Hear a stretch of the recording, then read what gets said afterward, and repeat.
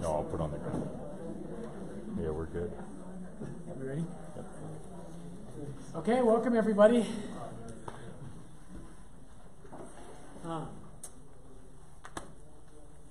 Patrick, and also, do you want to, public service announcement, do you want to make sure that the door up there is unlocked without pushing the crash bar? Okay. How's everybody? Great. Good. It's good to see you all. We are working on, so I don't know about what your life is like, but I'm one of those people who's always last minute kind of person. So don't judge me. We're going to be really working on getting things so a lot of things open earlier. This year's a weird year and we're getting settled. If you're ever interested, we always need, and those of you online, those of you here tonight, if any of you are interested in helping us out a little bit, we always need help. On Wednesday nights, we're scrambling. So if anybody would be interested in just kind of being here and helping us welcome people, make sure things are out, if you would talk to Stephanie over there, that would just be helpful for us. So no pressure, but if you're interested, that would be a great help. Okay, should we pray? All right, in the name of the Father, the Son, and the Holy Spirit, amen. Lord God, tonight we just quiet our hearts and our minds. And Jesus, we thank you for the gift of life, for the gift of breath. And Lord, whatever happened for each of us today, I know, Lord, I had a full day, a stressful day. Jesus, I give that to you. And I ask that you help everyone here to just surrender whatever's going on in their life, to leave that at home tonight, that we might enter into the mystery of the divine, that we might truly be present here. Bless all those here tonight. Bless those who can't be here. Draw us close to you. We ask this through Christ our Lord. Amen. Father, Son, and Holy Spirit.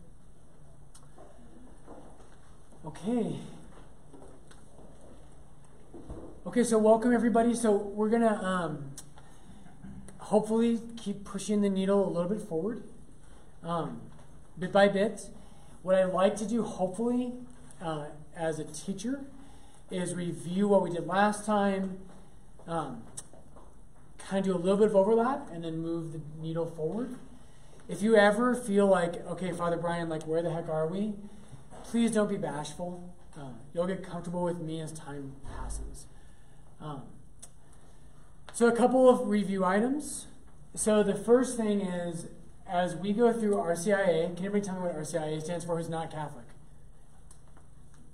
Anybody who's not Catholic, anybody know what RCIA stands for? I love it when you can't answer. Yeah, what is it? Rite of Christianity, initiation of adults. Good. Yeah, right. It's Rite of Christian Initiation of Adults. Very good. And we use that name because we want to just confuse you and make it difficult. So I'm just kidding. That's kind of funny. So as we go through, you'll hear me use that RCIA. That's just our class. There are two kind of paradigms that I like to use. First one we talked about is there's 3 questions. Does anybody remember, if you're going to be Catholic, there's probably about 1 billion questions you have. But there's 3 really big ones. Right? And remember we use the analogy of if you're going to marry someone, you're not going to know every little thing about them, but the big things you'd better know. And you can work through the other things as time passes. So does anybody remember what's the first big question you have to say yes to if you're going to be Catholic? Does God exist? Does God exist? Right, and that's where we're at right now. We're going to talk about that tonight. God's existence. What's the second question you've got to answer? Is Jesus God? Is Jesus God?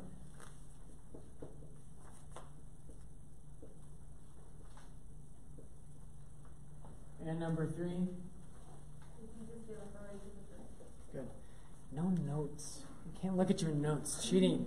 That's right. So did Jesus... how do you spell about Jesus. Start Catholicism. One line up. Yeah. It's really not did he start Catholicism, it's did he give authority to the Catholic Church? But that's a lot more right. So, those are the bigger questions. There's other questions. We're going to talk about, can we trust the Bible? That's probably a big question for a lot of you out there. There's always the questions about morality. We're going to get to all of those. But what I want you to do, if you want to take this seriously, Christianity does not start with morality. And I will show you, it does not start with the Bible. That's not how it started. They're good questions, and again, we will talk about that. And we'll talk about those things in detail.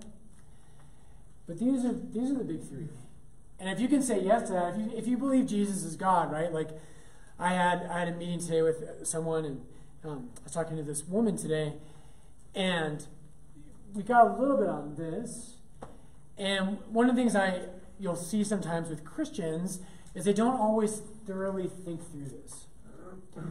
Sometimes you'll hear Christians and they'll say, you know, Father Brian, I think Jesus is God. I just think he's wrong about 4 things. And I'm like, no. I don't really do that. But I'm like, I don't think you know what that word means. If you think Jesus is God, that has consequences. Right? You might say, okay, Jesus, I really believe you're God. I really don't understand why you say this. That to me makes a lot of sense. But to say, yeah, I think you're God, I think you are, and when Christians use the word God, we're going to talk a little bit about this tonight. When we use the word God, and not just Christians, but really any serious thinker about this kind of topic, when we say the word God, we don't mean someone like you and me that has more power and more knowledge than us. That's not what we mean. We mean a being that does not live within the bounds of space and time, and who is, if you want to say him, her, it, whatever you want to say, but that being doesn't say true things, that being is truth itself.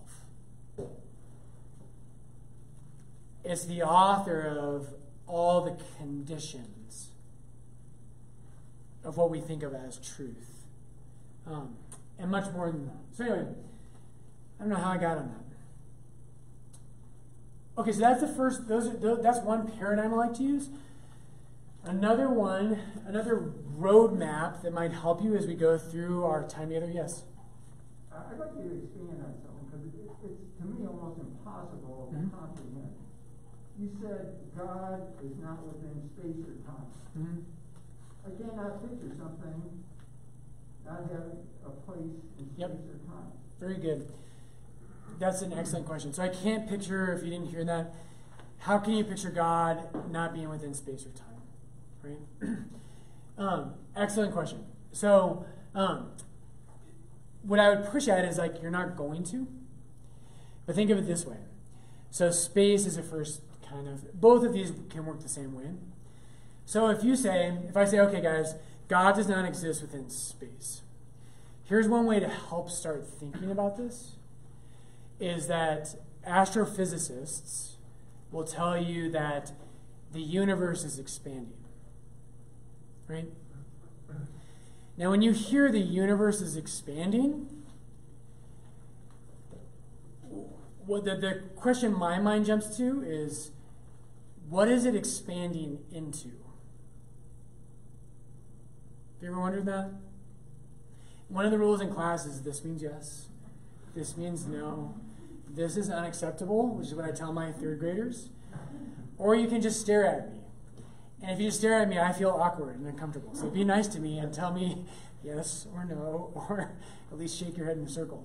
Our minds struggle to comprehend these categories. There's a certain level that we just assume them. And time is the same way, right?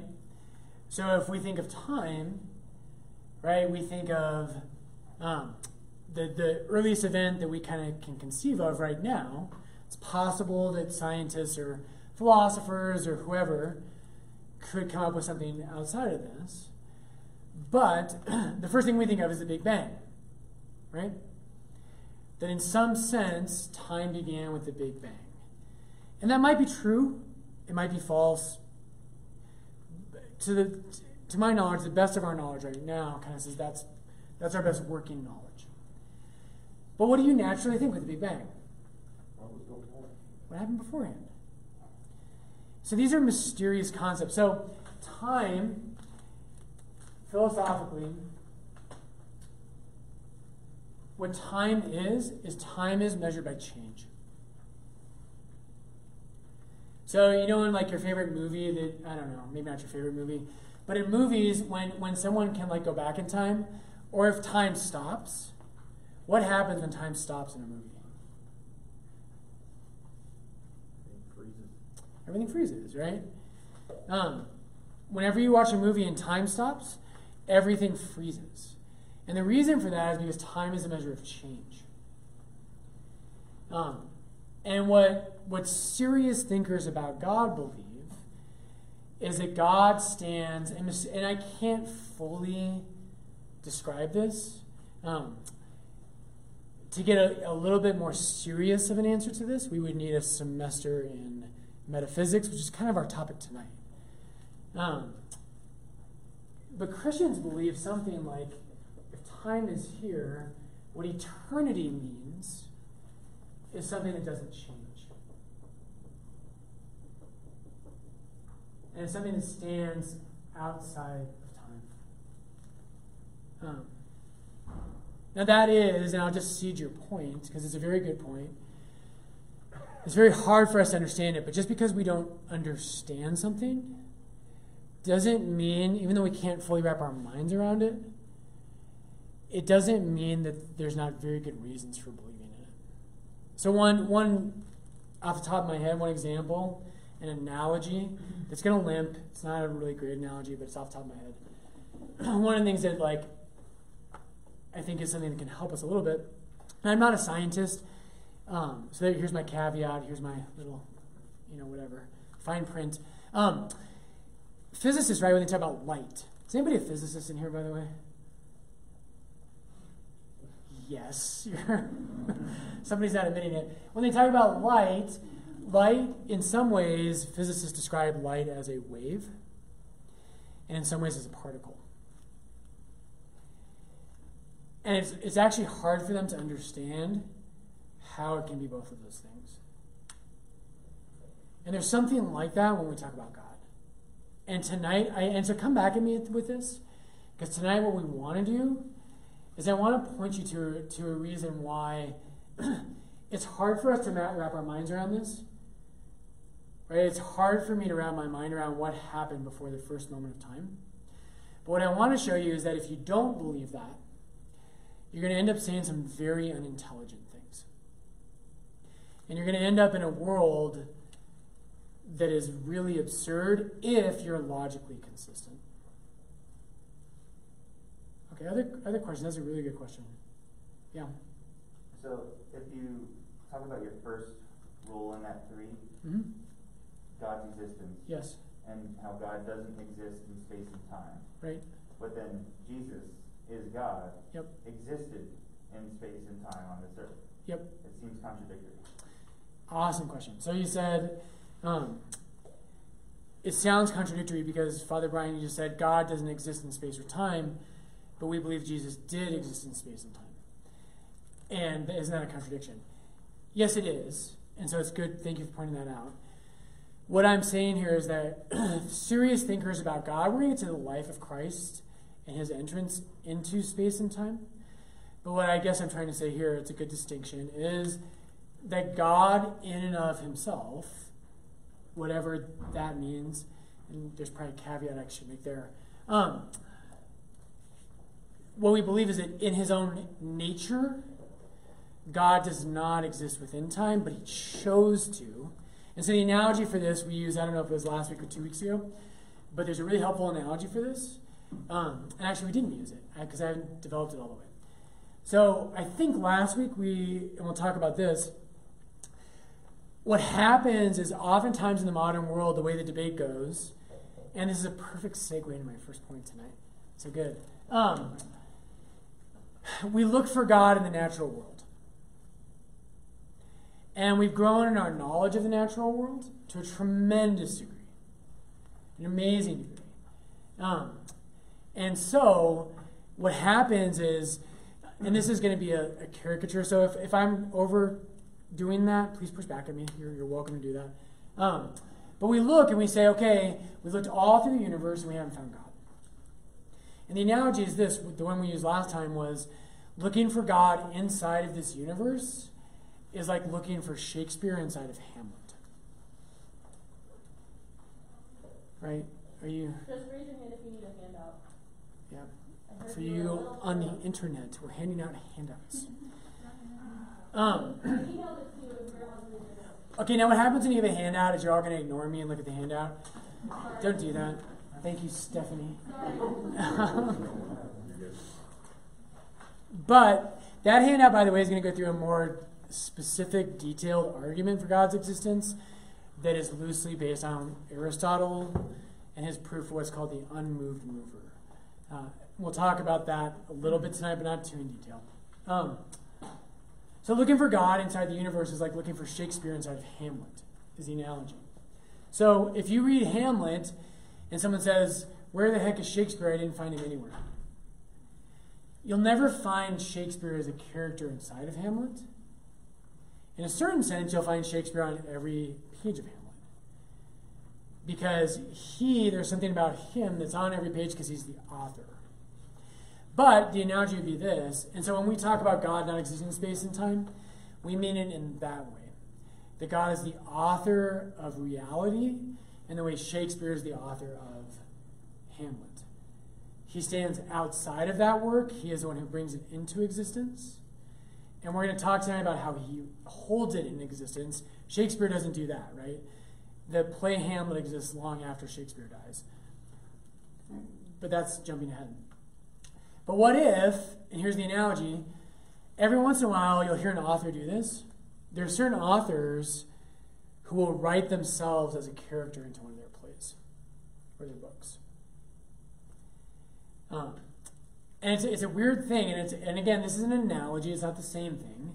Analogies say something true, and they say something that's not totally true in order to explain something.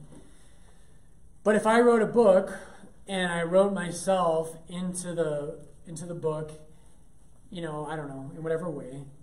You guys ever see Hitchcock movies? Alfred Hitchcock. If you haven't seen them, you need to watch Hitchcock movies. They're so good.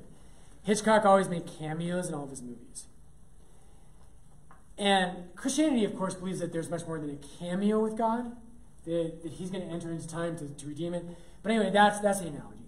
So when we talk about God existing here, we're not yet talking about Jesus becoming a human being. Can I answer that?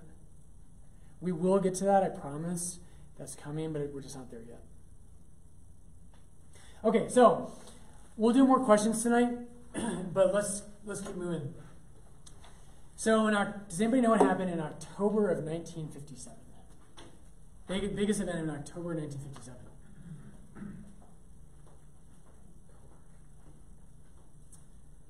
And hopefully I got the year right. I think I did. I think it was 57. October of 1957, the Russians launched something called Sputnik. And I write it on the board because it gives me authority and power.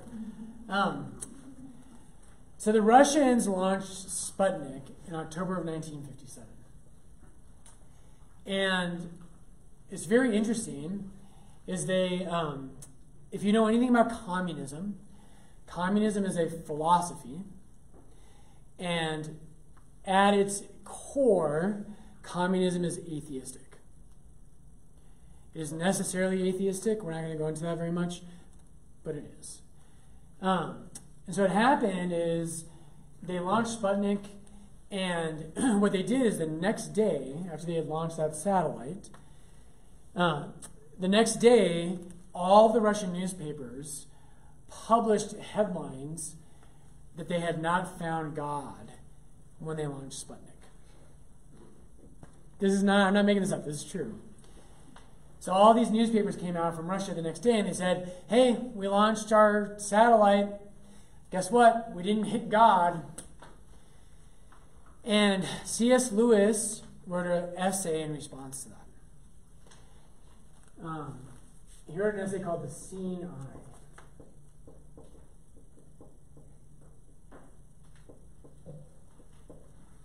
It's a great little essay. You can look it up, like it's in certain books that have compilations of his writings. But Lewis says the thing that we should all say. Is he says the weird thing would not be that the Russians didn't discover God in space. The weird thing would be if they did. Right? If the Russians launched Sputnik and they're like, oh my gosh, there's this crazy substance up here, it's God. And Lewis wrote this essay on why that is. And this cuts to the heart of what I want to get to tonight.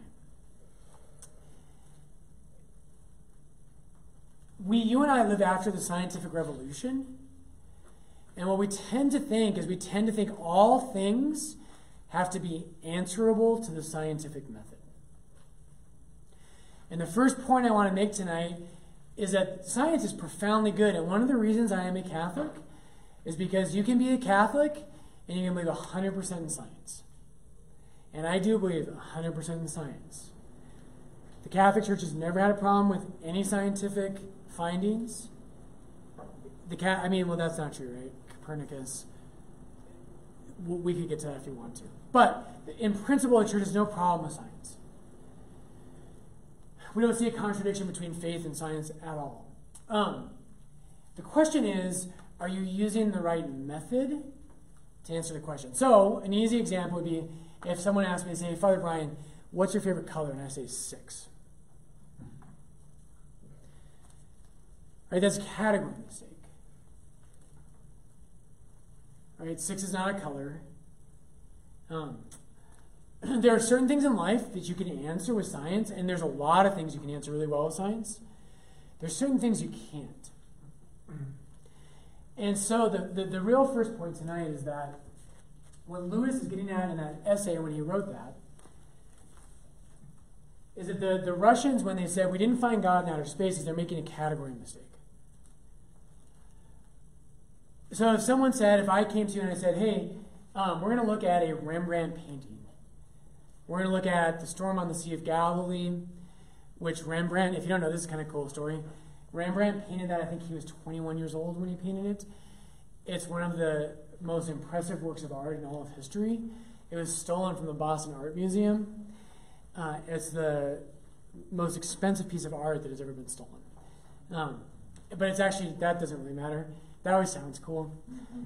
It's strikingly beautiful. And if one night I'll actually bring it in, I have a copy, not the real one. and I'll show you what Rembrandt's doing in that painting. It's profoundly beautiful. But anyway, imagine if I said, if I came up to one of you and I said, all right, hey, Nicole, isn't that painting beautiful? She says, yes, Father Brian, that's so beautiful. And I said, well, how do you know? He said, well, you know what, FB, here's how I know. I took a paint sample from the canvas, I scratched it off, we ran a pH test, and we found, I don't even know if this applies, the pH of the paint in this part of the painting versus this paint in this part of the painting, blah, blah, blah, blah, blah. You'd be like, category mistake. Right? Science has a validity in lots of areas, but science can't tell you if a painting is beautiful. Science, by the way, also, we'll get to this, science can't tell you if something's moral or immoral. It can't do that. Science is about the observable world.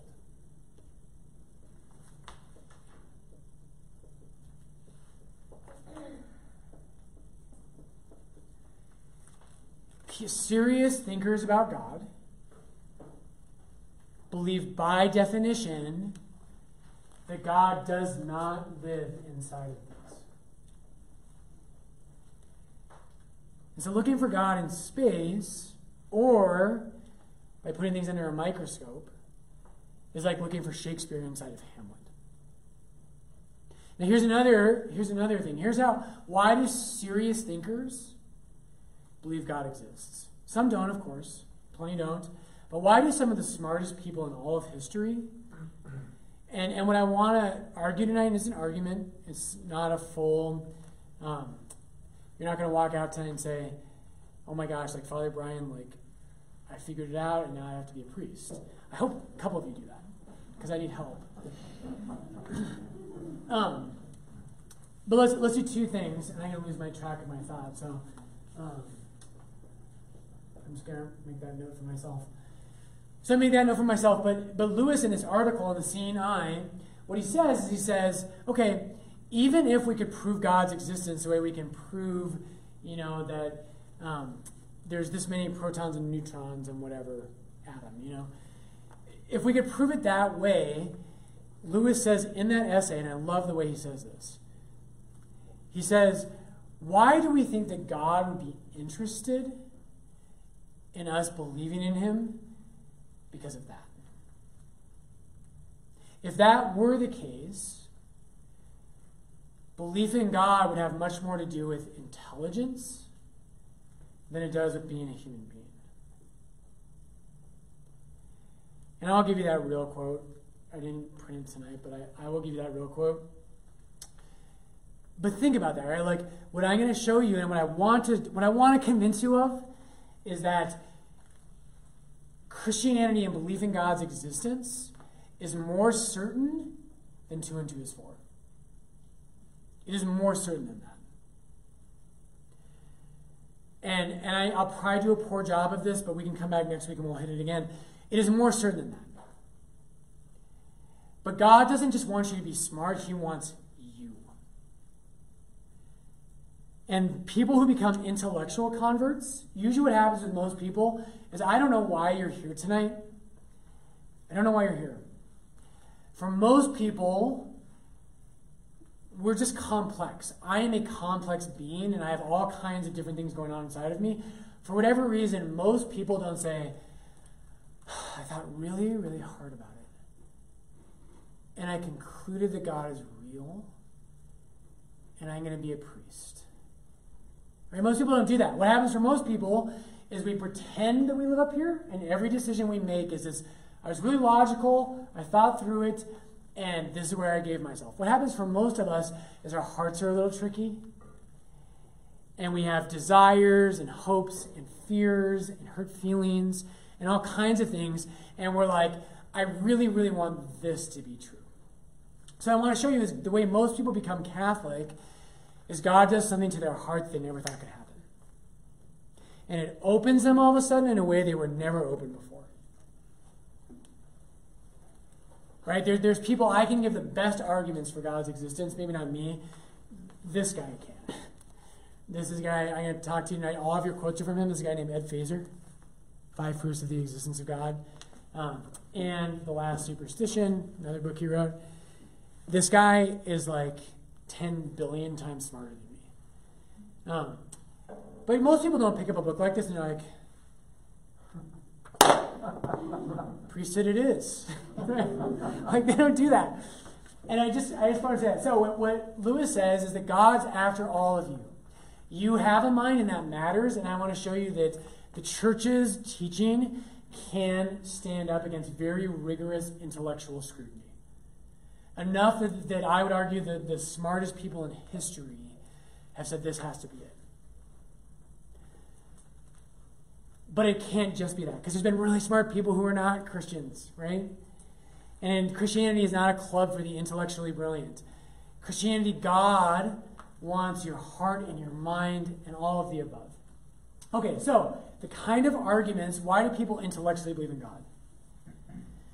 Intellectually, oftentimes what happens is our hearts get softened, and I'm like, oh my gosh, like, I am loved. And oh my gosh, like there's something deep inside of me that says I am not just a bunch of cells. There's something inside of me that craves meaning and truth, which are not biological categories. There is something deep inside of me, deepest of all, that craves love. And then they encounter, in Christianity, they encounter Christ in a way that says, this isn't just a fairy tale.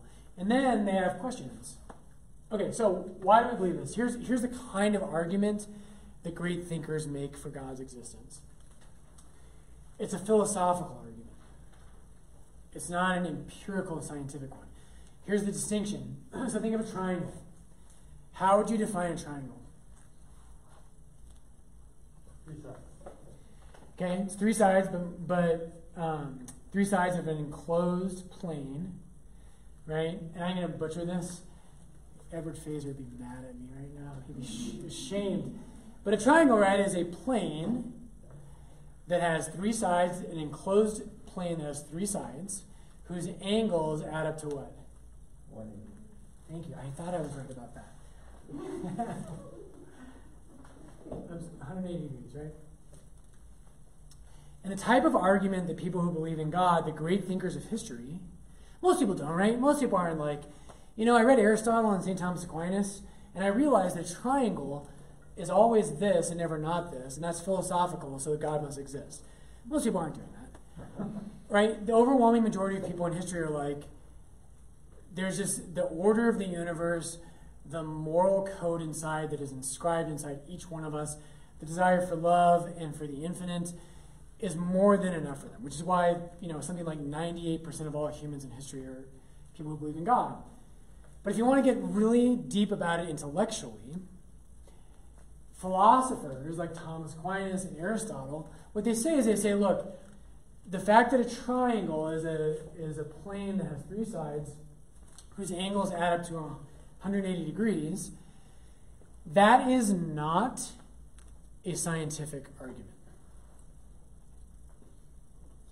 By definition, it's not. It's a geometric, mathematical, and philosophical argument. And the types of arguments, the one I'm going to show you tonight, if I ever get to it, gosh, it's hard to get progress sometimes. They're not arguing like, we tested this, and this. And what oftentimes happens is if you listen to new atheists today, they say, oh, Christians believe in a God of the gaps. We have this phenomenon that happened, and we can't explain it, so it must be God. Now, there are people who make those kinds of arguments, of course. It's a really bad argument. Right? That's the kind of argument where you're like, hey, I know you've done this. You come home, and you're like, here's a true story. When I was studying for priesthood, one of the guys got home one night, and he was exhausted, and he wanted a beer, and he had a little mini fridge, and he went to his fridge, and the beer was gone, and he was like, it was that guy. And I was like, you have no evidence that it was that guy, right? Your beer's gone, and you just substituted something to explain it. And a lot of atheists say that's what Christians do. Well, we don't know the answer to this, so therefore it must be God. What Aristotle and St. Thomas Aquinas and Leibniz, Plotinus, others, and the greatest thinkers on this subject, what they say is something like a triangle. And when you know what a triangle is, it's not because you went out into nature, which is what science would do. What science does is it observes things, and it says, hey, we've observed, we've observed buffalo. And we've observed 899,000 buffalo. And buffalo have these characteristics. And they always look like this. And the problem with science is that the one question you can never answer is, what if there's something I didn't observe? And so someday you run into a buffalo that has 4 horns. You're like, oh, crap.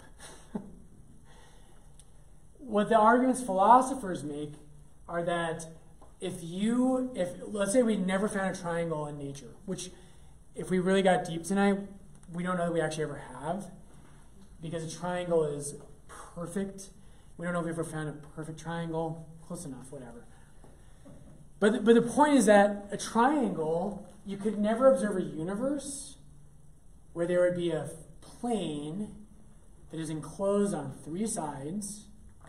It would be impossible that this is not true. Or let's say like the number 1,000. This is another one. Like this is philosophy. Math is very related to philosophy.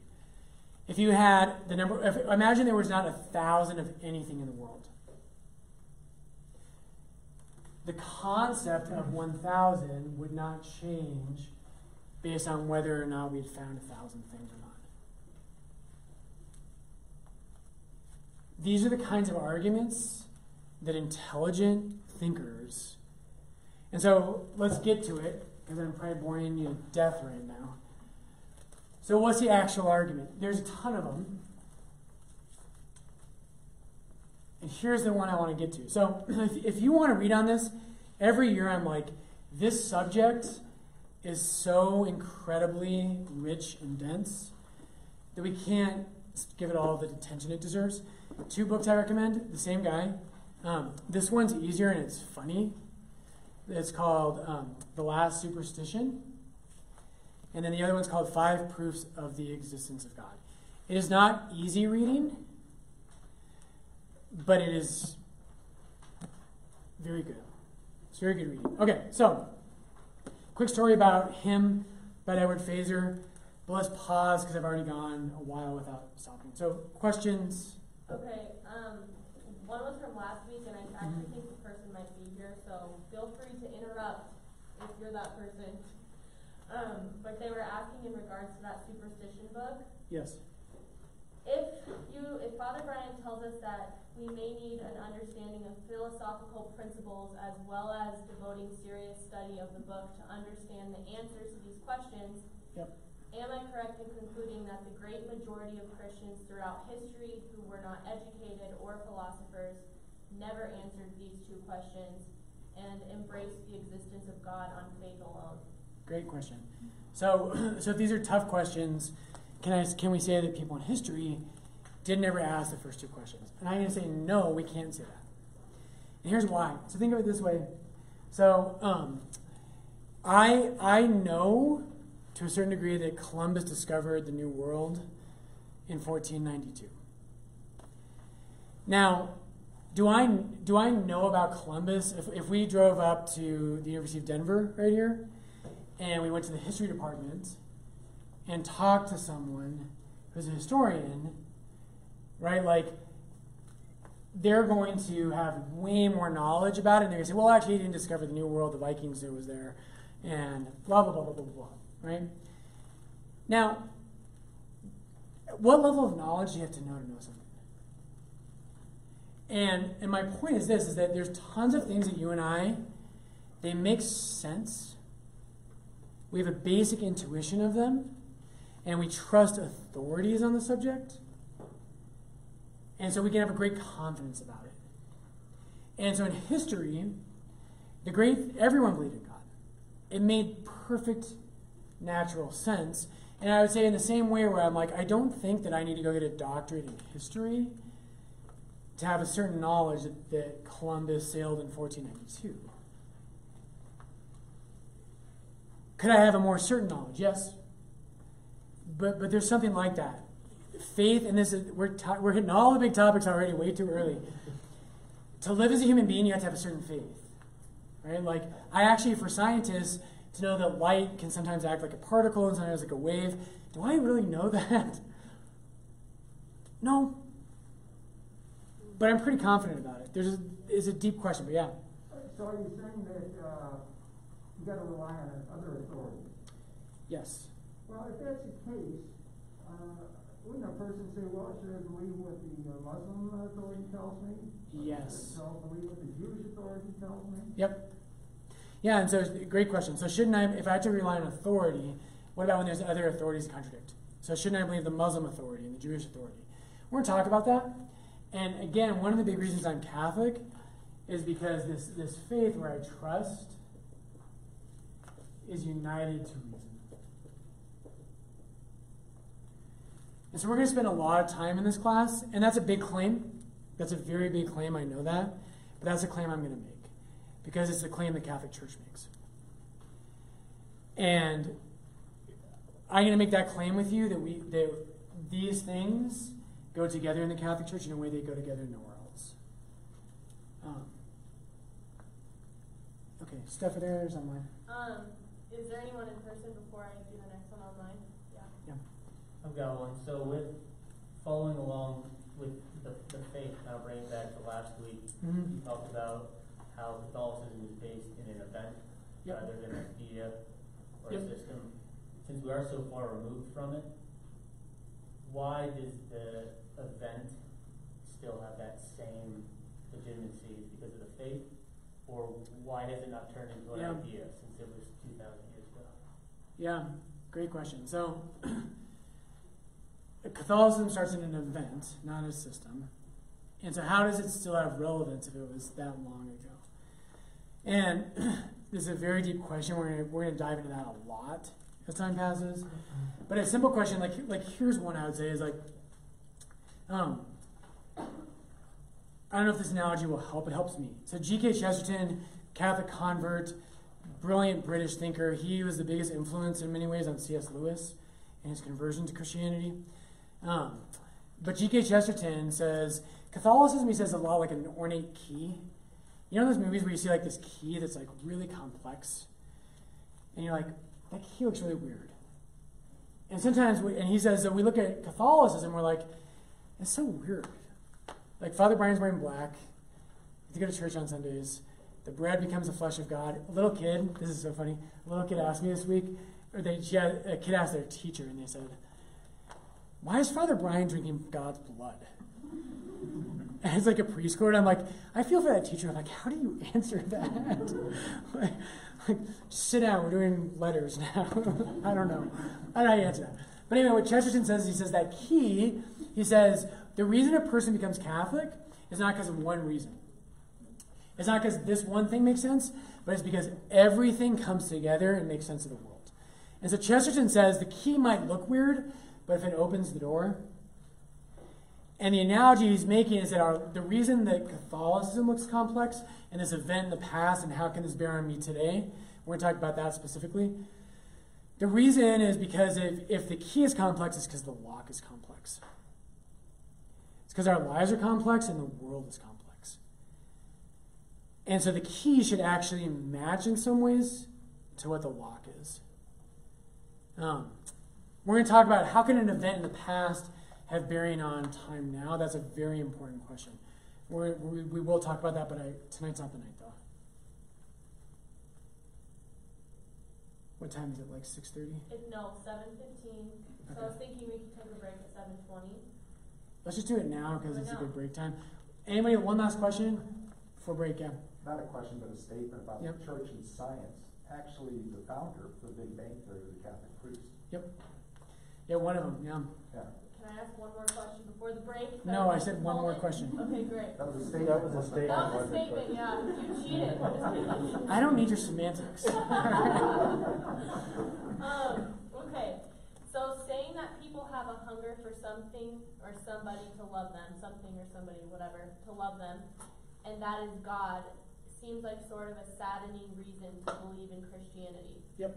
Like only sad people with nobody living for them or loving them are seeking God. Is there a better reason?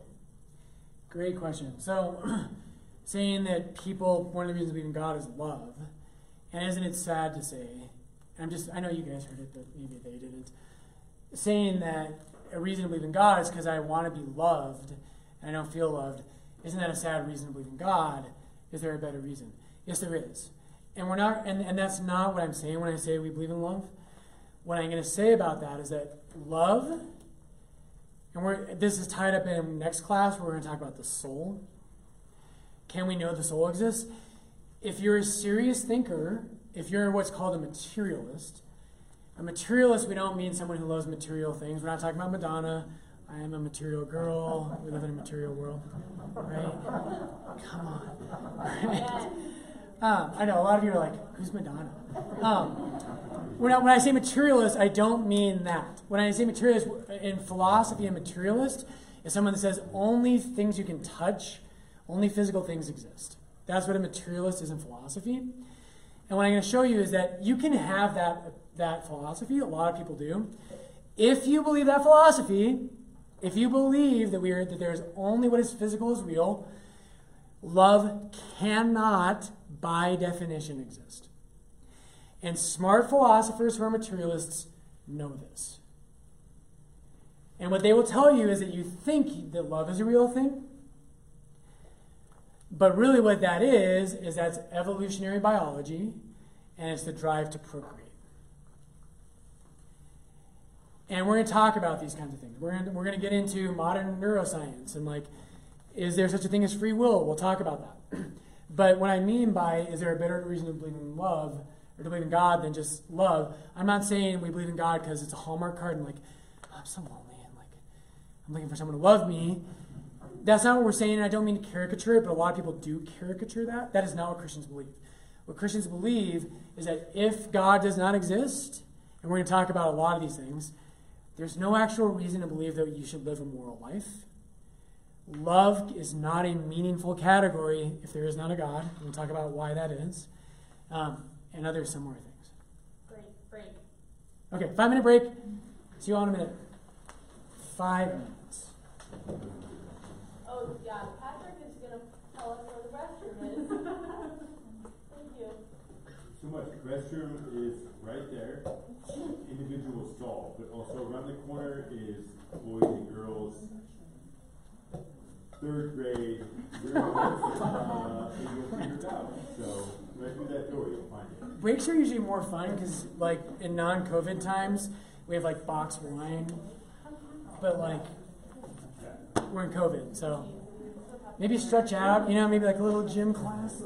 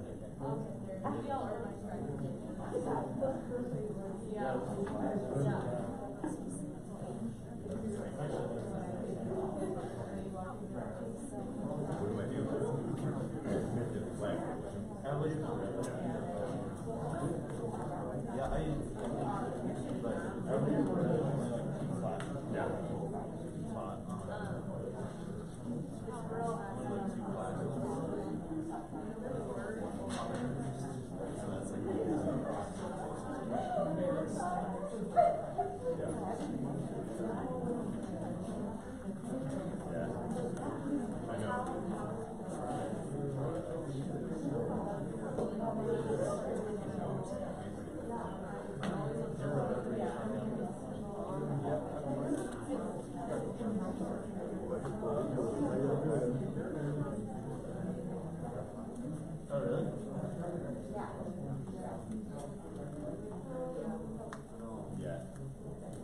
Also, if anybody ever wants, if you don't want to ask a question in person, there's a Q&A box over by Anya on the table, so you can write questions in there.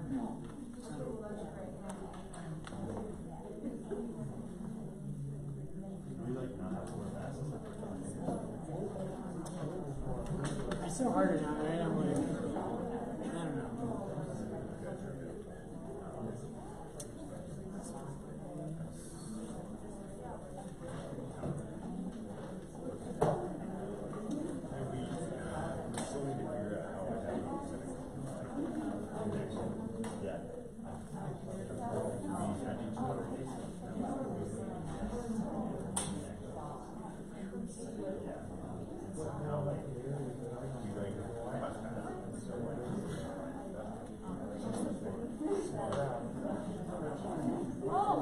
Yep.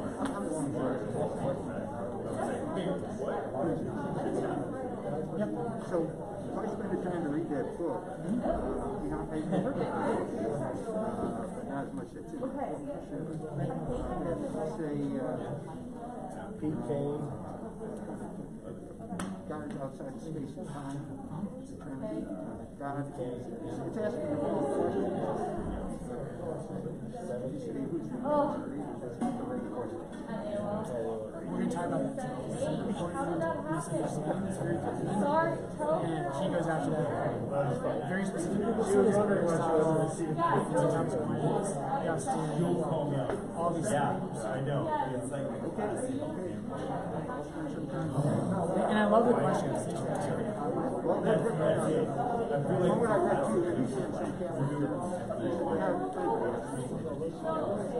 Well, they're important questions. Yeah. Thanks for all the energy. Oh, my pleasure. I love doing it.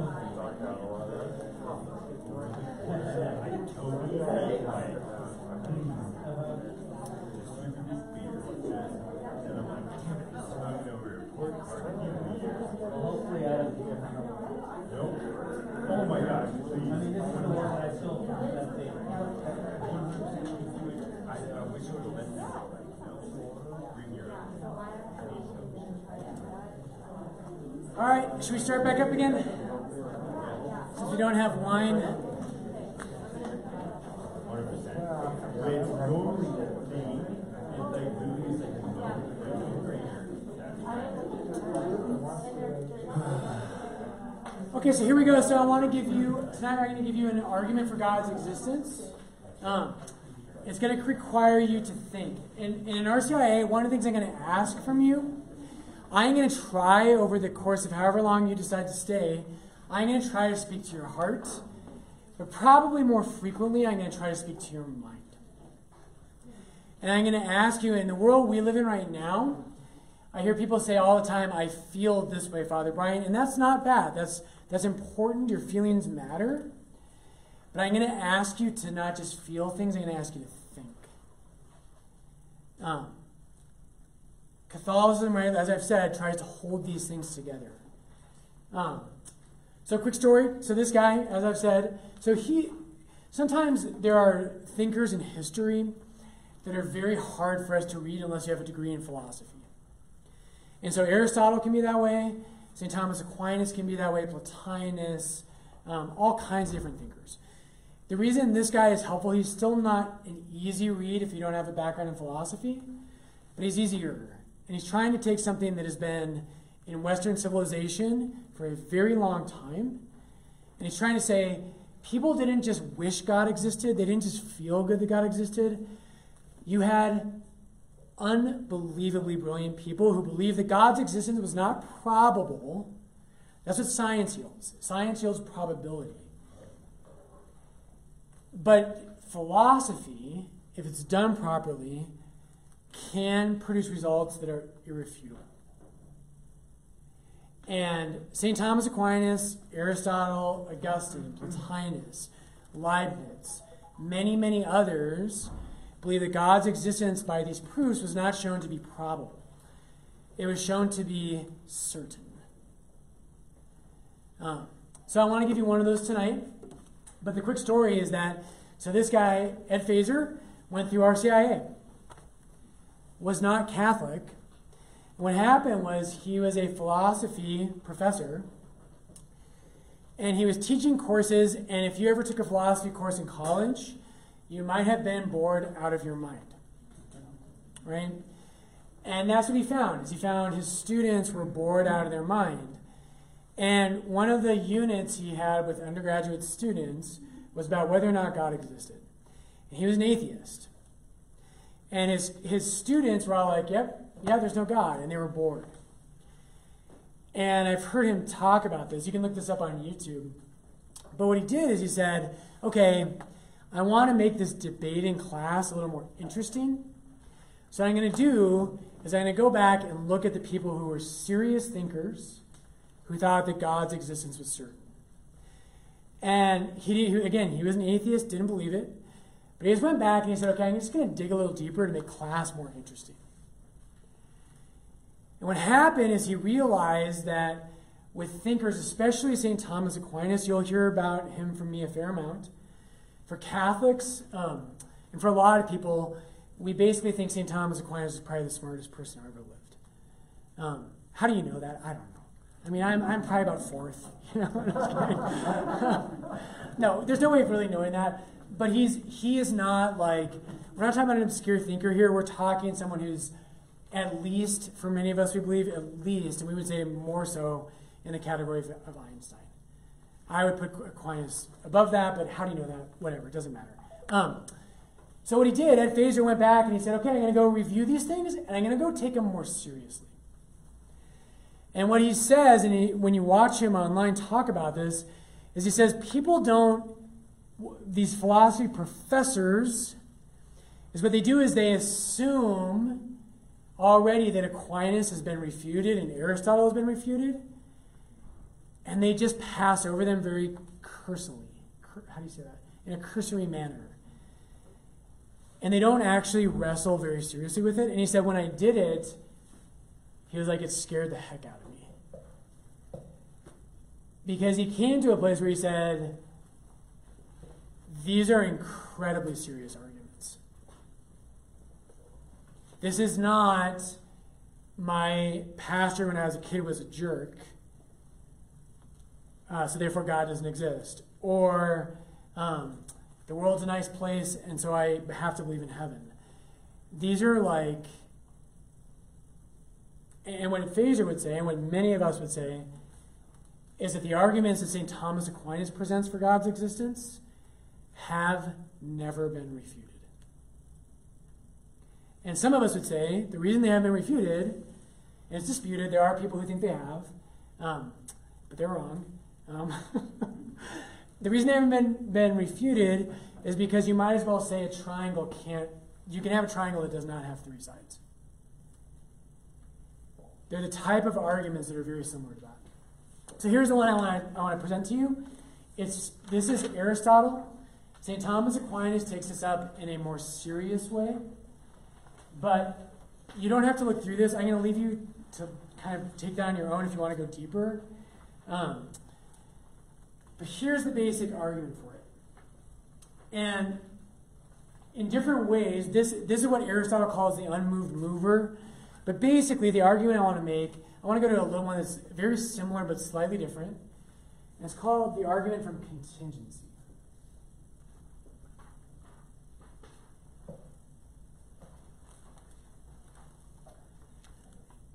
Now, the argument from contingency, and I'll tell you what that means in a second. The argument from contingency is the most serious argument for God's existence that has ever been made. St. Thomas Aquinas wrote hundreds and hundreds and hundreds of pages about it, showing how serious it is and how irrefutable it is. So one kind of just thing that is helpful to know. So the new atheists, you guys know who the new atheists are? The new atheists like Sam Harris, Richard Dawkins, Chris Hitchens, Daniel Dennett. Daniel Dennett is one of them who's not as well known as the other ones. But Daniel Dennett is he's actually of the new atheists, he's the one who has the most knowledge of philosophy. Sam Harris has a little bit. He did his undergrad in philosophy before he went to neuroscience in graduate school. Daniel Dennett actually has real working knowledge of philosophy and the things we're talking about. Daniel Dennett wrote like a 500-page book on why God doesn't exist. This is the most serious argument in the history of the world, not even close, but by far. How much attention do you think he gives to that argument in his book? You know it's not much because I'm saying it the way I'm saying it.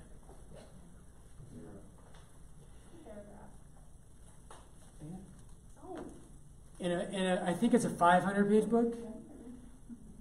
In a 500-page book, and again, the most serious argument in the history of the world for God's existence, he devotes one paragraph.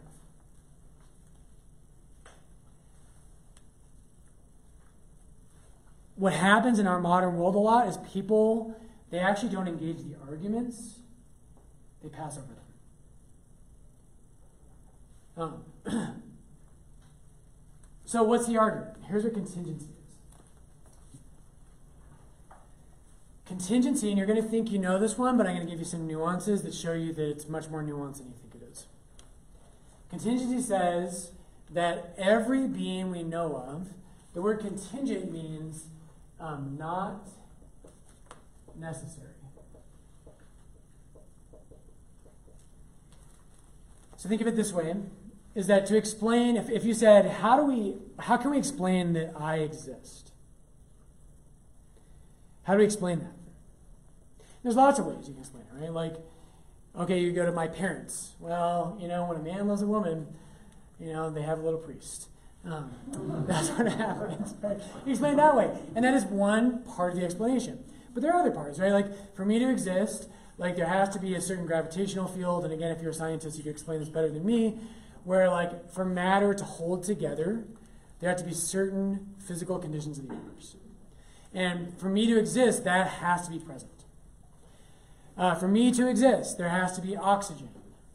Right? And we could go through 100 different things. And what that means is that my existence is not necessary. There are other, in order to explain that I exist, there have to be other things that exist. My existence is dependent on other things. Does that make sense?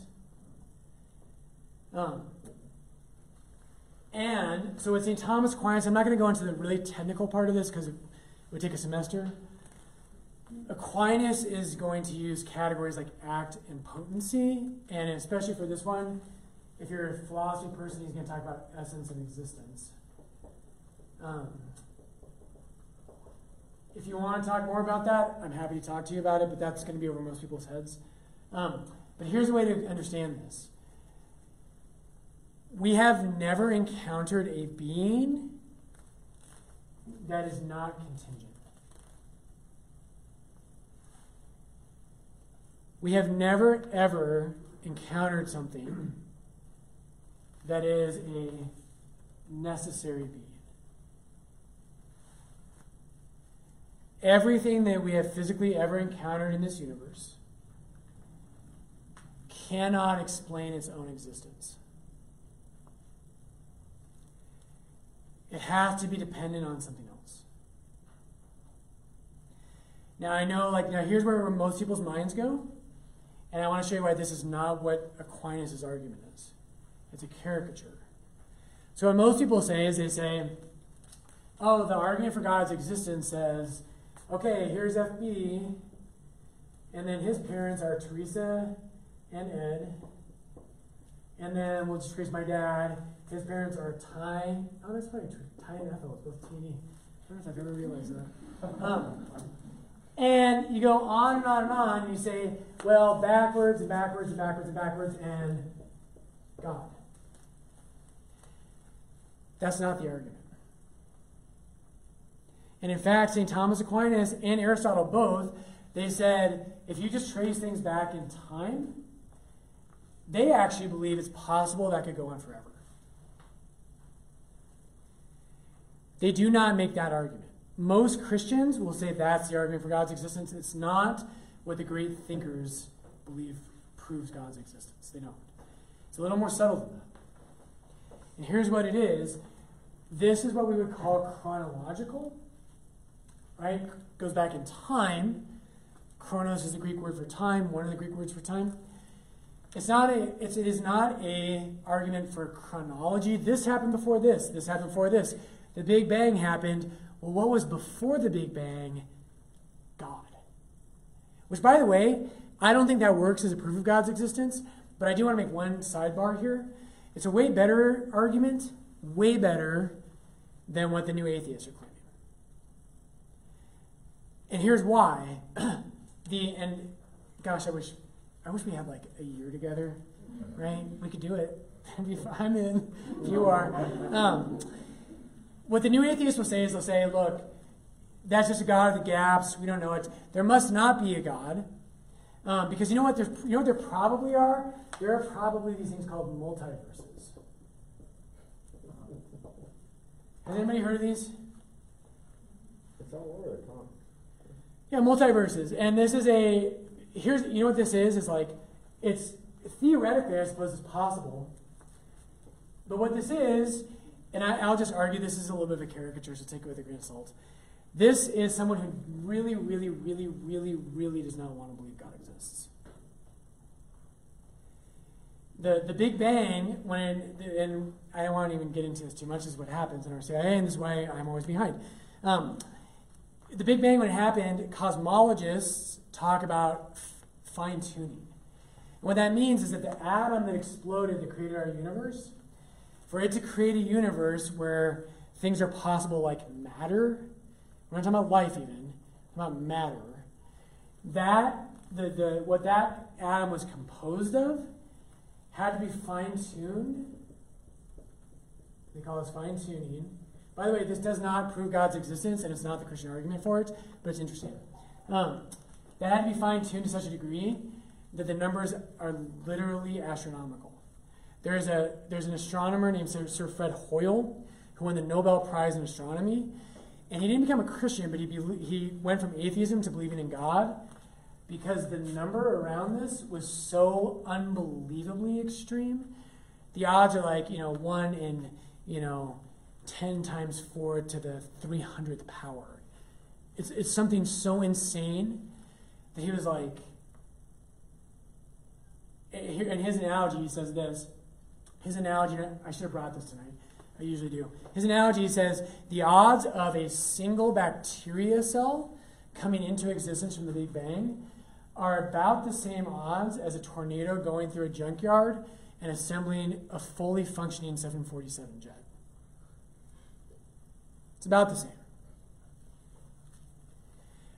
That's not why Christians believe in God.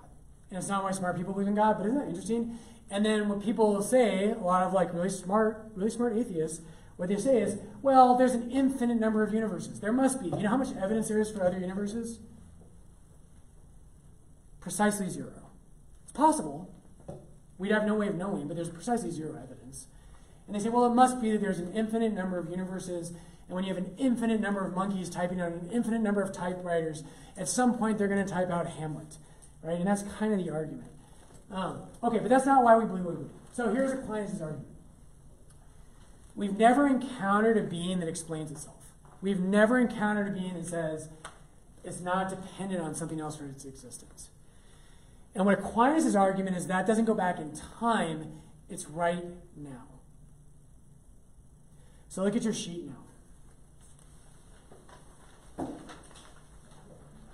So if you look at number 4, this is very similar. It's not quite exactly, but it's close enough that we can kind of cheat a little bit here. So he's talking about a linear series would be, well, how do we explain Father Brian? Well, Ed and Teresa loved each other, so they had a priest. And Ty and Ethel loved each other, so they had, a little financial advisor. It's not going backwards in time. That's a linear series, which is what number 4 starts with. That's a linear series. Aristotle's proof, however, is not chronological. Neither is St. Thomas Aquinas'. It's not going backwards in time. It is hierarchical. The potential of the cup, so he's talking about a coffee cup. If you have a coffee cup on your table, the potential of the cup to be 3 feet off, it's supposed to say, off the ground, is actualized by the desk. How can we explain this coffee cup is sitting 3 feet off the ground? Well, because it's sitting on a desk. The potential of the desk to hold the coffee cup, so the coffee cup is on the desk. But the desk, we can't explain a desk by itself just floating 3 feet above the ground. How is the desk holding up the coffee cup? Well, the potential of the desk to hold the cup is actualized by the floor. And the floor, well, how does the floor hold up the desk? Well, because it's resting on a foundation. Well, how is the foundation holding up the floor? Well, the foundation is resting on the earth. And so actually, if you want to explain why a coffee cup, when you sit down, in the morning and you're like, oh, there is a God because there's coffee, right? That's what I do every day. How is that coffee cup sitting there? Well, if you want to think deeply about it, it's because the cup's on a table. The table is being held up by the floor. The floor is being held up by the foundation, and the foundation of your house is being held up by the earth. And that is, notice, very subtle but very important. That's not backwards in time. It's all happening at one precise moment. Does that make sense? Similarly, the potential of the lamp, and he's talking about a ceiling lamp here, like a chandelier, to be 7 feet from the ground is actualized by the chain. And the potential of the chain to hold the lamp aloft is actualized by the fixture screwed into the ceiling. And what makes these series hierarchical, which does not equal linear or chronological, is not that they are simultaneous, but that there is a certain sort of dependence of the latter members on the earlier ones. So if we have a light hanging from the ceiling, that light cannot hang from the ceiling unless it's hanging on the chain link above it. And that chain link above it can't explain itself. It can only explain itself because it's hanging from one above it.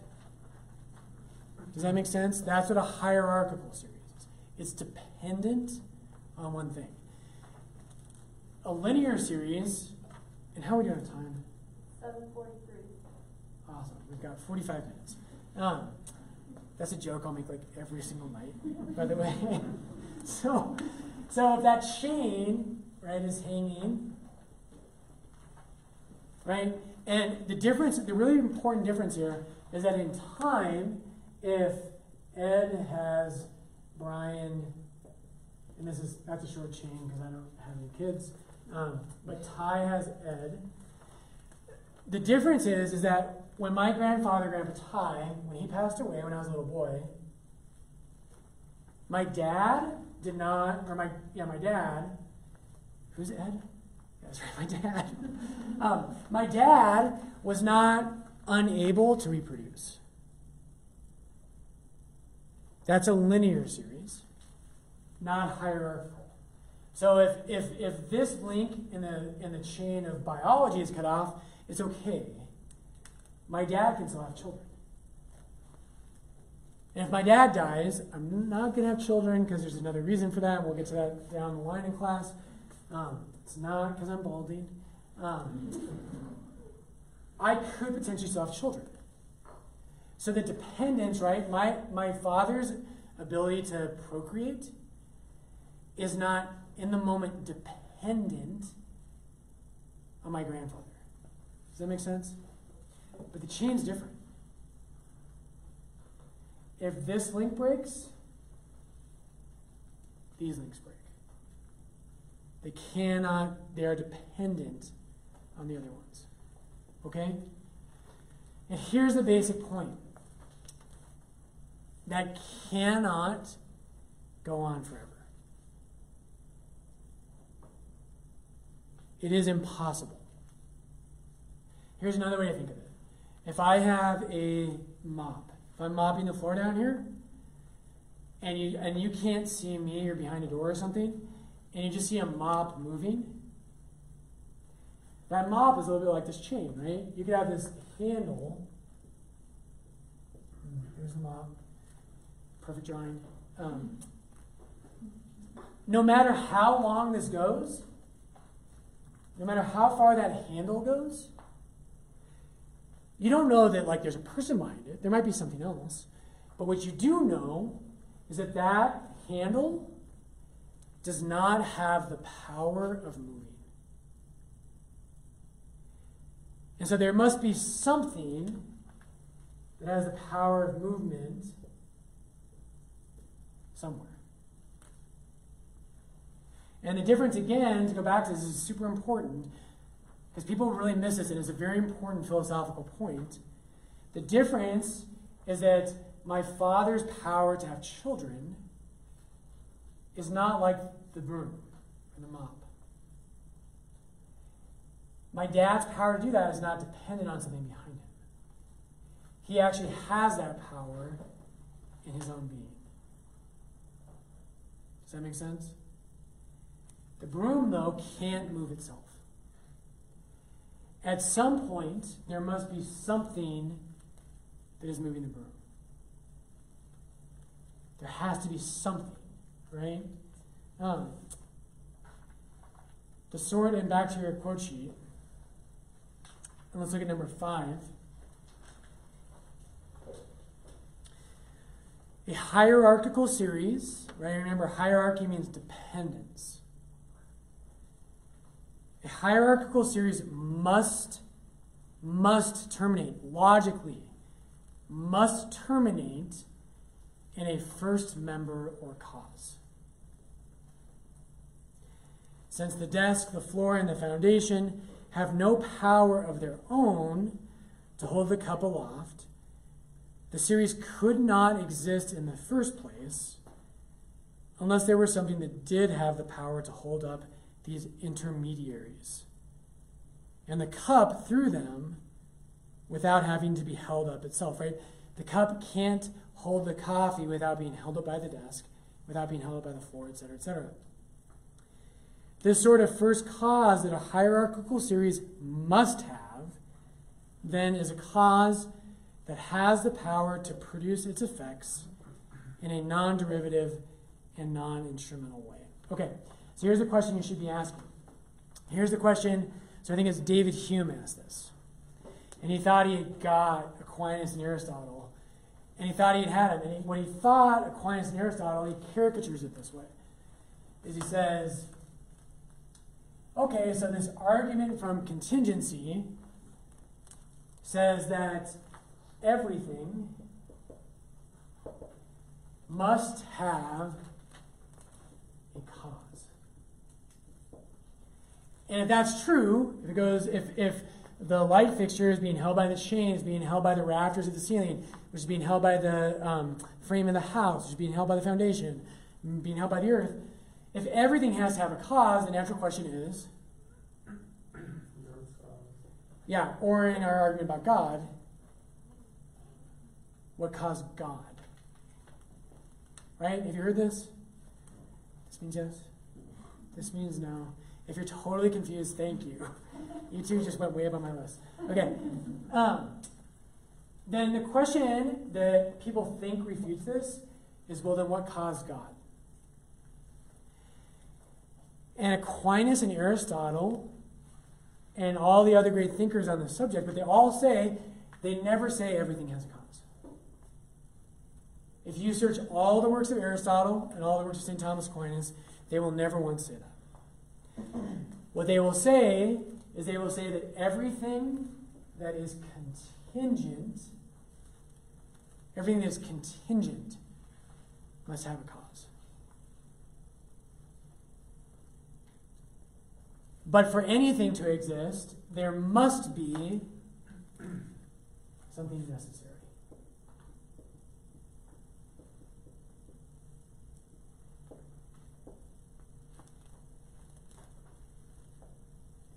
So let's think about this one last time. And these are, some of you probably, every year we have a couple people in class who study philosophy, and you have like 10 questions down, which I love. For most of you, you probably don't. You're probably like, what the hell just happened? And it's always hard every year. I'm like, how do I balance like talking to each of those groups? Let's walk through this one more time. If you have really deep philosophy questions, I would really encourage you to read this guy. Really good stuff. But anyway, so let's walk through that one more time. If you're thinking deeply about this, if we went upstairs in church, and there's our hanging lights that hang from the rafters. And if I ask you and I say, what's holding up that light? Right, and again, this is not backwards in time. This is right now. And in the analogy, what we're saying is that everything that exists, me right now, I can't exist without 50 other things. But not a single one of those things can exist without another 50 other things.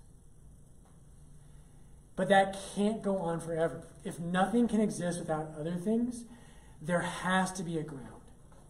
There has to be something that does not need other things to exist. Aristotle again, St. Thomas Aquinas, Augustine, Plotinus, Leibniz, hundreds of other thinkers, those are the biggest ones. Hundreds of other thinkers believe that this argument is irrefutable. That you could sooner say a triangle can be a circle than you could say that this is false.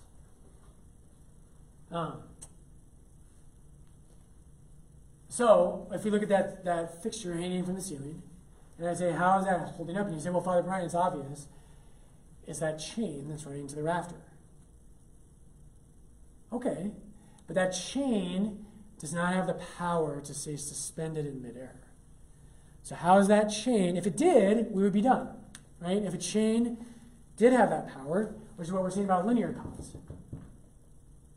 Right? A linear cause, like my father has that power in himself to beget priests. Not children, whatever. But that chain doesn't. So we have to keep going. We say, well, how's the chain hanging there? And we say, well, it's hanging from that rafter. But that rafter, we can't explain that rafter is hanging there by itself. I've never seen a rafter just floating through the air. How's that rafter hanging? Well, it's resting on, right, the walls of the church. Well, how are the walls of the church there? Well, they're being supported by the foundation. And you could actually push the thing with the earth back further and further and further. We've gone forever. You could go on forever with these things. And the point is that, but to cut it off and make it a little more simple, if the earth wasn't stable, that light couldn't hang. And so the argument is not, well, there's something missing, so therefore it must be God. That's not the argument. The argument is that they're necessarily, just the way that 2 and 2 has to be 4, there necessarily has to be a being that is not contingent. From that, and again, like, this is not for the faint of heart. Most people, my grandmother, Grandma Jane, who I think is a saint, she's hopefully in heaven now. Grandma Jane could not have explained the first piece of this to you. But she had a real knowledge and a very secure faith that God is real. It wasn't just a good feeling, but it can be backed up the deeper you go.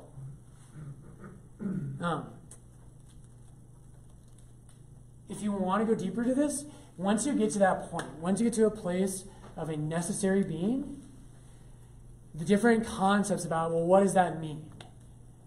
Right? We're not yet at the Christian God, but we can get to a place where this God has to be omnipotent, has to be omniscient. Omnipotent means, right, potency is power in Latin. He has to be omniscient. Scire in Latin is to know, all-knowing. And maybe one thing I should just say now before I forget to do it, this is a small point. Christians don't believe God is male until Jesus becomes a human being. We say he, and we talk about God as Father, but if that's a turnoff to anybody, the church doesn't believe that God is a male. We believe God is beyond gender. That he contains the perfection of femininity and masculinity and times infinity. We use that language because it's what Jesus uses in the New Testament. But we don't believe God the Father is literally a human male. We don't believe that. Okay, dare I ask, are there any questions? Yes. So, I could understand the logic of there's a creator, a God, and setting aside where a God would come from, where the creator come from. So how do the atheists respond? Even if they say multiverse, where's the multiverse come from? They're afraid.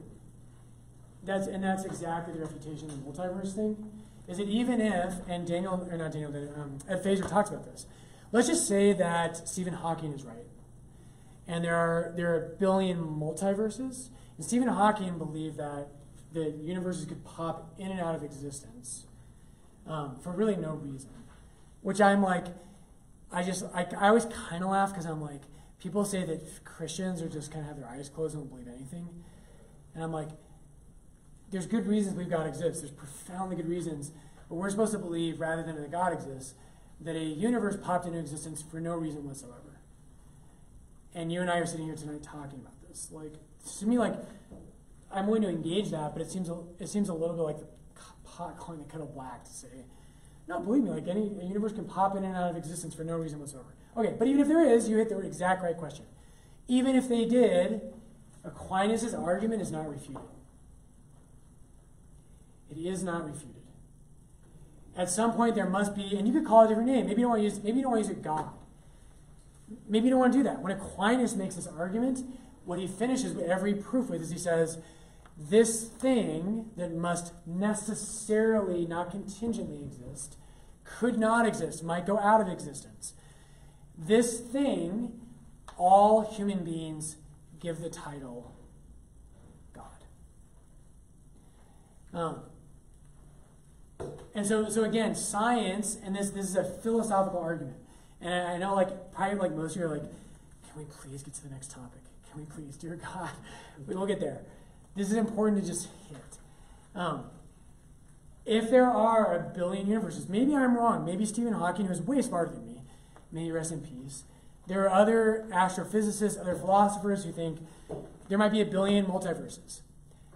Maybe they're an infinite number. Even if there's an infinite number of multiverses, Aristotle and St. Thomas Aquinas' argument is every bit as valid in that reality as if there's only one. It cannot explain why something exists rather than nothing. It's very, very difficult to refute this. Yeah. I may be totally missing something here. Mm-hmm. I understand the analogy. Okay, so we end up at Earth. Yep. But the Earth can't explain itself either. Is Earth what? The Earth can't explain itself either. Where does God come in? I mean, again, so the point. So another way of seeing it, all we're saying is that first thing that starts it, there has to be something that doesn't need that power of existence given to it by something else. There has to be something, and that's what we mean by a necessary being. And so if our existence is like that chain, it's possible for me not to exist. I might not have ever existed. It's possible for me not to exist tomorrow. The point is that there has to be something that's not like that. Very similar, another analogy philosophers will use with this to help make it accessible is, right, like you get stuck on Santa Fe or Calumet and you hit when the train goes by, which always happens to me. And I'm always late and I'm like, oh, dang it, Lord, if you love me, right? But anyway, but when you see that going by, the locomotives, or not locomotives, the train cars that are just like coal cars, we know that they do not have the power of motion.